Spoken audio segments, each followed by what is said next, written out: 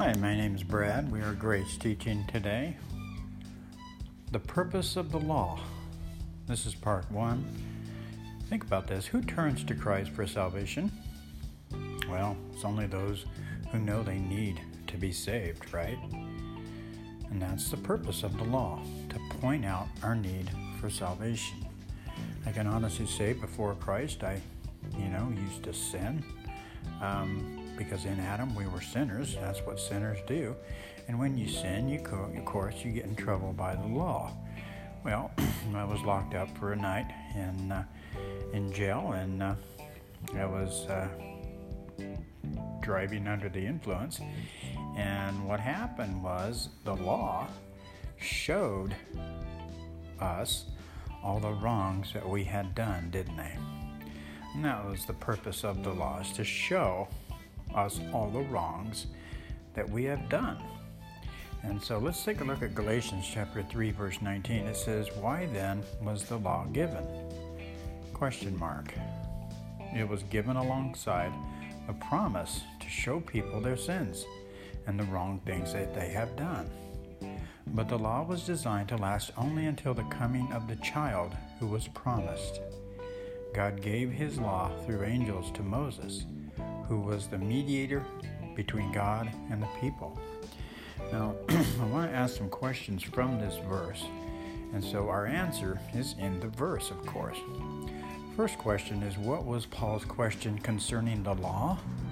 Well, he said in that verse, in that scripture, why then was the law given? Okay. The second question that we have is, according to this verse, why was the law added? Answer, to show people their wrongs that they had done, or their sins. The next question, how long was the law to remain in effect? Answer, but the law was designed to last only until the coming of the child who was promised. Now, who was that? That was Jesus Christ. Okay, the law was designed only to last until Jesus died for us, so he could give his life to us, so he could transmit his life through us. That's what grace is. He forgave us of our sins. He rose from the dead to make us right with God, and now we are given a right to be called children of God through faith in him. In fact, John 1:12, to all who received him, to them who believed in his name, Jesus Christ, God has given us the right to be called children of God. Romans chapter 5, verse 20 and 21 says, God's law was given so that all people could see how sinful they were. But as people sinned more and more, God's wonderful grace became more abundant. So just as sin ruled over all people and brought them to death, now God's wonderful grace rules instead, giving us right standing with God and resulting in eternal life through Jesus Christ, our Lord. Questions from the verse. According to this verse, why was the law added? Answer, God's law was given so that all people could see how sinful they were. Second question.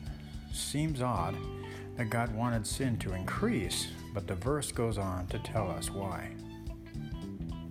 Answer, where sin increased, grace became more abundant. You see there? So we conclude this in this, Ephesians chapter 2, verse 8 and 9, where Paul writes his letter, his epistle to the church in Christ at Ephesus.